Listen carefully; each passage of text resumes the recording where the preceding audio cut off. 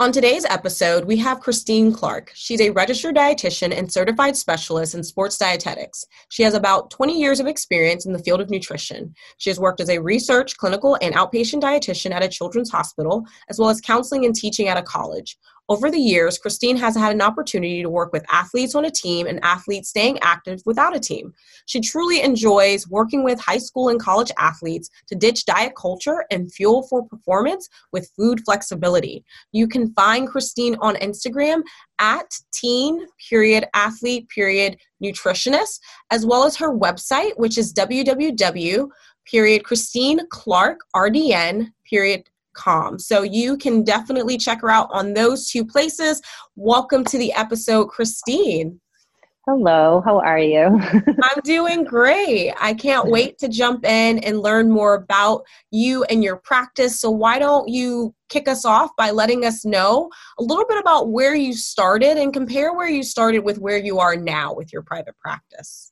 Okay, so where I started with my private practice is, I guess I was under the impression I needed a website, so I created a website, and then I really didn't get any traffic and didn't get a lot of people coming that way.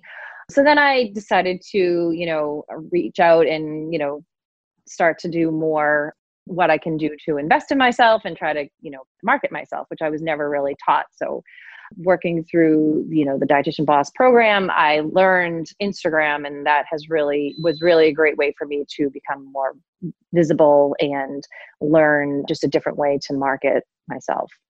Yeah, a lot of people getting started really do think the website equals visibility. So I appreciate that you mentioned that it's not always the case, and it's always helpful to learn other unique and helpful ways to market yourself so you could get more clients. Yes, definitely. And then I would like you to share a little bit about the clients that you work with in private practice. Can you share a little bit about your current niche with the listeners? Yeah. So my current niche is, athletes, whether they're on a team or maybe an athlete who, whether they headed off to college and they're no longer on a team, but they're still, athletic, they're still staying active and, kind of working on, keeping up with that activity level, but also increasing their food intake to maximize their performance. Because a lot of times the athletes that I tend to work with seem to underfuel. So they're not fueling enough. And that's something that we try to work on. So yeah, that's my niche is that. High school, college athletes is really sort of where I'm working. That's my population right now.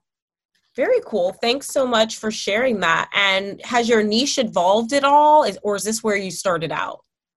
It's definitely evolved. It's definitely narrowed down a lot more. I've gotten more clear in what I want to, the people that I want to work with, which has been great because it was like before I'd be working with just whoever and anyone, like anybody and anything in terms of related to that. But it's really narrowed down to, athletes who are struggling with, diet culture and just not sure what to eat or what not to eat and the timing of their meals and snacks. And that's been something that I've really enjoyed working with young athletes. Yeah, a lot of people really, really want to help everyone, but they immediately recognize that your capacity to do that is very tough. That's a lot of information to take on. So, and oftentimes you do take anyone and everyone when you're first starting out, but when you get really specific, it really does unburden you and allows you to service that one population to your fullest extent, which is really helpful. Definitely.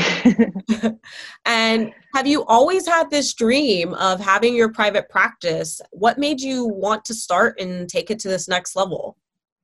I have always had this dream. And while I was working, in the college setting, especially, I was able to really work a little bit more with the population that I've wanted to work with, which is like young athletes. And also, just realizing that sometimes when you're working in certain environments, you're not able to completely do what you want to do. And I feel as though with my private practice, I've really been able to find my voice, especially over social media with my Instagram posts. I feel like I can really express what, I want to educate people with and to share what I've learned over the years and just kind of continue to do that. So that's been something that I've really enjoyed with my private practice. Yeah, admittedly, a lot of people would love to be able to share their own insights, but they are oftentimes, like you mentioned, just kind of bound to whatever work decorum or rules that are in place. So you don't feel like you have a lot of autonomy. So I really appreciate that you shared being on Instagram allowed you to have your own voice and be able to do something that a traditional work setting wouldn't necessarily allow you to do. Yes. And would you say for those who are working towards doing that, or I should rephrase, if you were to start this and you were to tell someone, just get yourself out there, you'll be able to attract clients if you really build know, like, and trust. Can you share like a few tips for listeners for how they can go about doing that so they can find their own voice on social media and attract ideal clients? As far as the know, like, and trust, I feel like it's just, like getting out there and just like putting yourself out there in a sense that it's uncomfortable. And I was super uncomfortable about doing that before I did this. And I, did not want to, video or take pictures and show my face, but I feel like I was able to gain the confidence to do that. And I actually don't mind it now. And I realize it's super important for people to be able to get to know you in a different way and be able to see your face with the words and all the information, all the messaging. So I think it's really important for that piece of it too. You're absolutely on the nose correct. You have to show up. It is going to be awkward. A lot of people are often very resistant to that fact, but you're correct. By showing your face and being able to be visible, you're allowing people access to get to know you, which is a very, very important piece of building that know, like, trust factor. So thanks for those words of wisdom. So if you guys are out there and you're afraid, Christine was in your shoes and she put herself out there. For sure. And as you start to shift to a private practice, it comes with you having to set your own terms in terms of pricing and being able to decide how much you want to charge and really earn your worth and your value. And a lot of times women who start the program really struggle with this. So can you share your money story and what beliefs you had around money, especially seeing that being a business owner means you get to set your prices and the sky's the limit with that?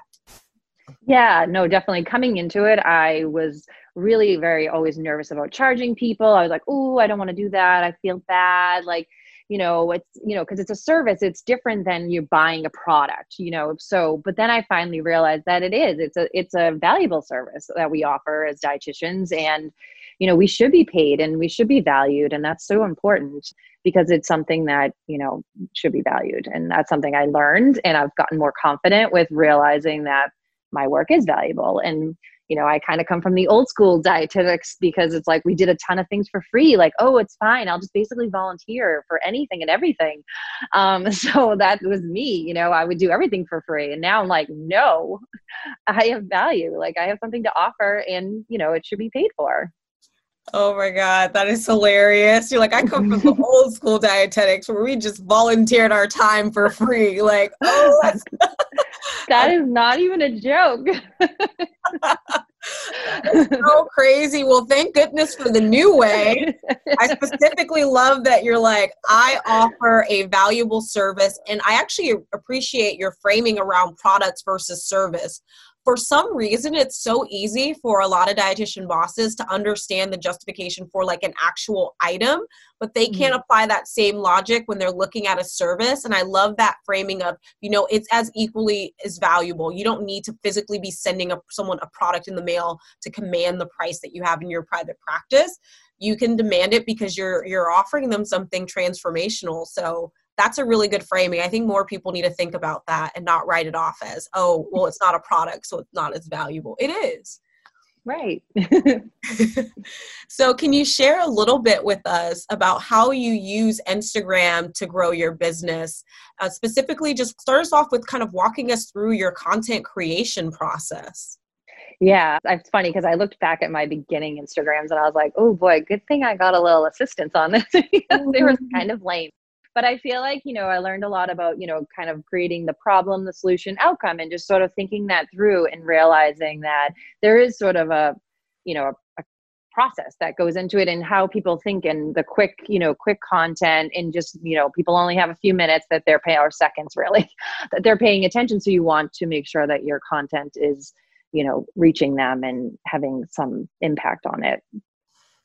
Yeah, it's something that most people don't really think about. Like if you're swiping, you really have to think, okay, if I'm creating a graphic, you have to think about, is your graphic going to stop them in their tracks? So I appreciate that you framed it as quick content, which is exactly what it should be. And it should really be hitting some of those things you talked about, that problem, the solution, outcome. How can you convey that as fast as possible so people want to stop? So yeah, having a method in place to learn the way to do it. Yeah, a lot of times people are like, oh, I think what I was doing was fine. And they like compare their Instagram before and look at after, you're like, yeah, that wasn't that.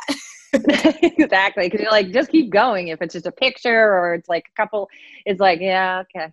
Yeah. Mine was very boring. And I actually did not even start Instagram until I think it was April, the spring. So yeah, that's come a long way, but yeah, I really enjoy it. I actually really love it.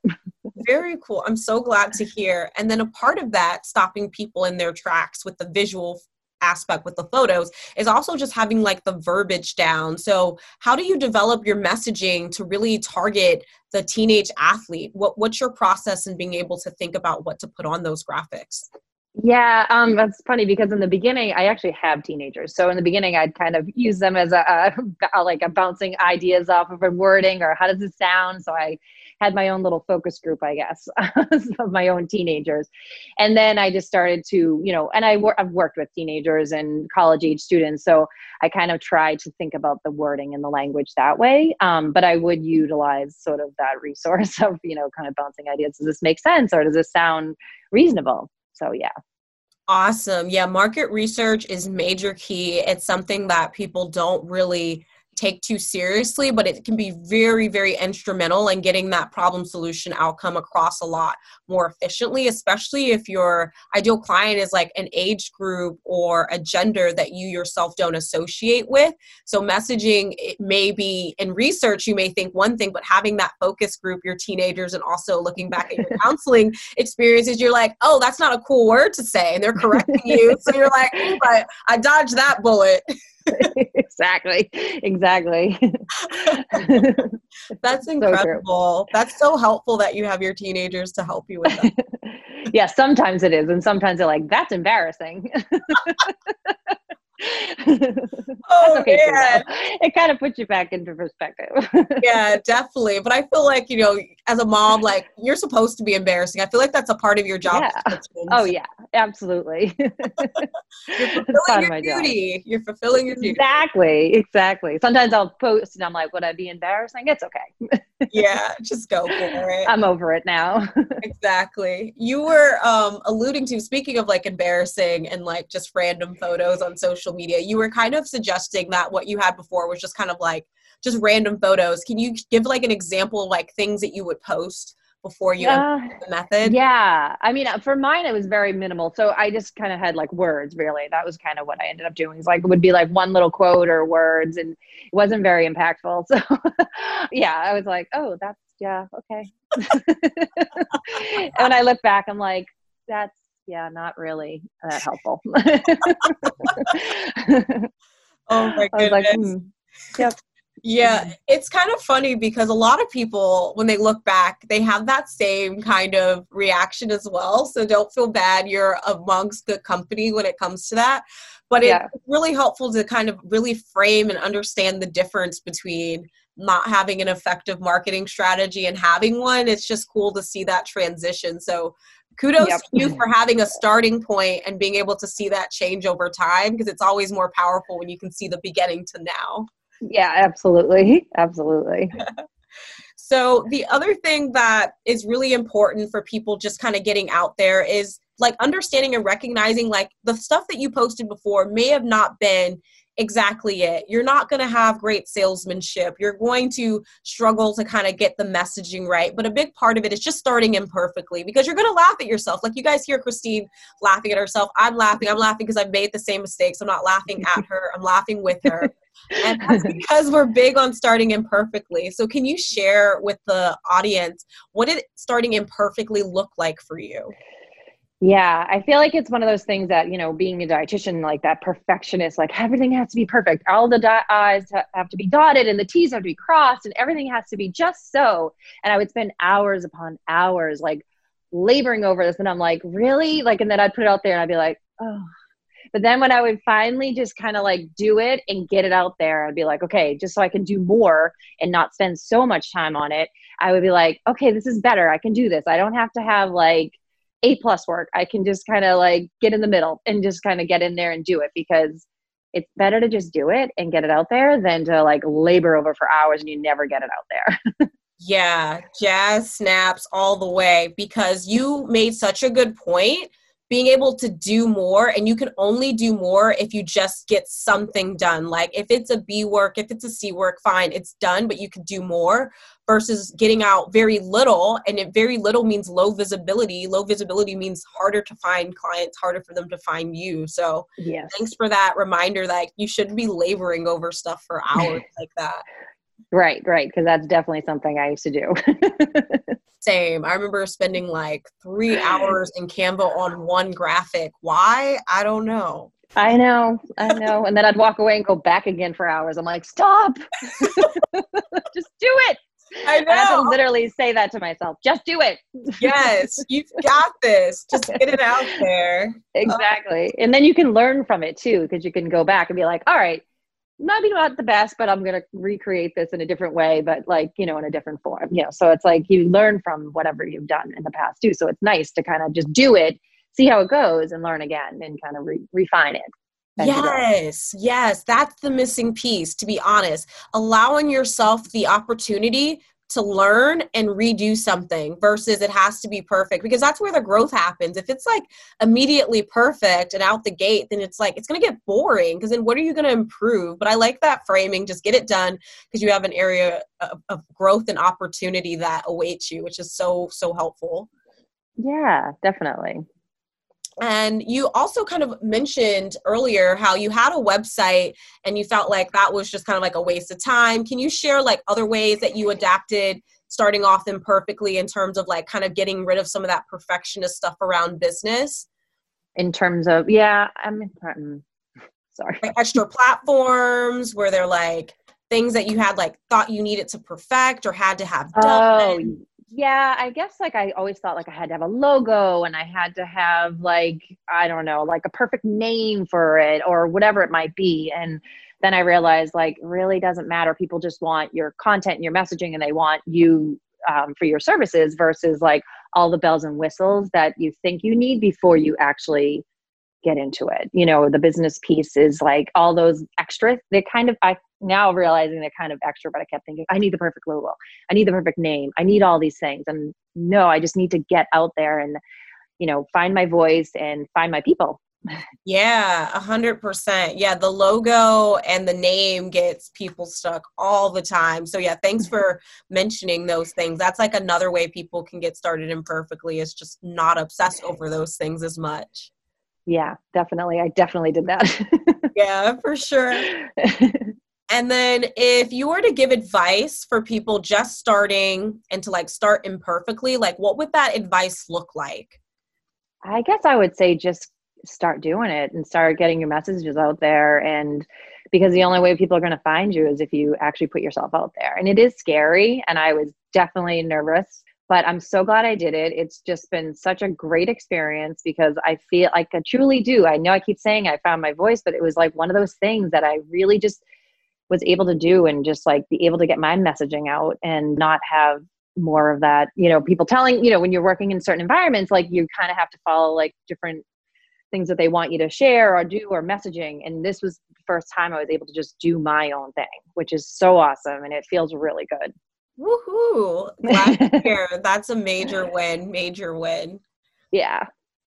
And I want to, since we're talking about that kind of empowering piece of being able to just do you, can you share like a specific example or another specific example, I should say, of how the Dietitian Boss method has empowered you?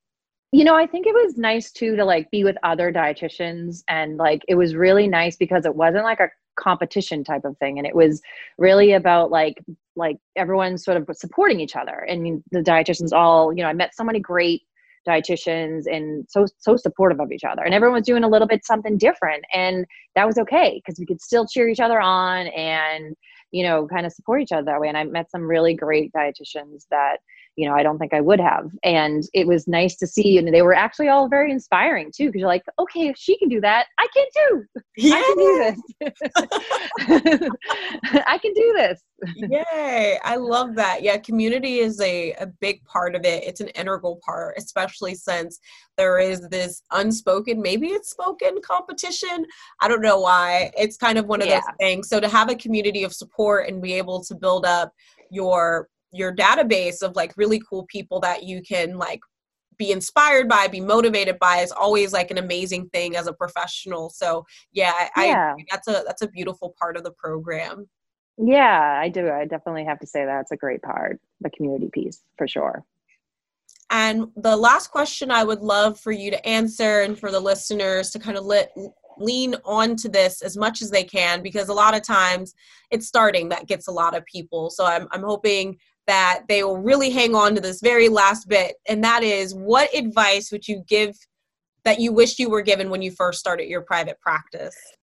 I guess just to not be scared and not be, you have all this knowledge and you have all this, what you've either in school, what you've done for work experience, and, just kind of getting out there and just doing it, and just, kind of putting aside those nerves and just really just putting yourself out there. I think that's just the best thing you can do, because hiding isn't going to get you anywhere. Yeah, that's so true. You can't get anywhere if you're hiding. That's such a great point. Thank you so much, Christine, for sharing all these amazing words of wisdom throughout this interview. And as a reminder, you can find her on Instagram at teen.athlete.nutritionist. And Christine also has a website, www.christineclarkrdn.com. Thank you so much. Thank you. If you identify as a female dietitian or student, apply to my coaching program. I'm accepting applications now. My clients go from zero to exceeding their sales goals. I save you time, energy, and I show you how to confidently become a dietitian boss. Thousands of your colleagues from around the world are doing it, and so can you. Apply on my website at libbyrothschild.com and check the show notes if you want that link right away.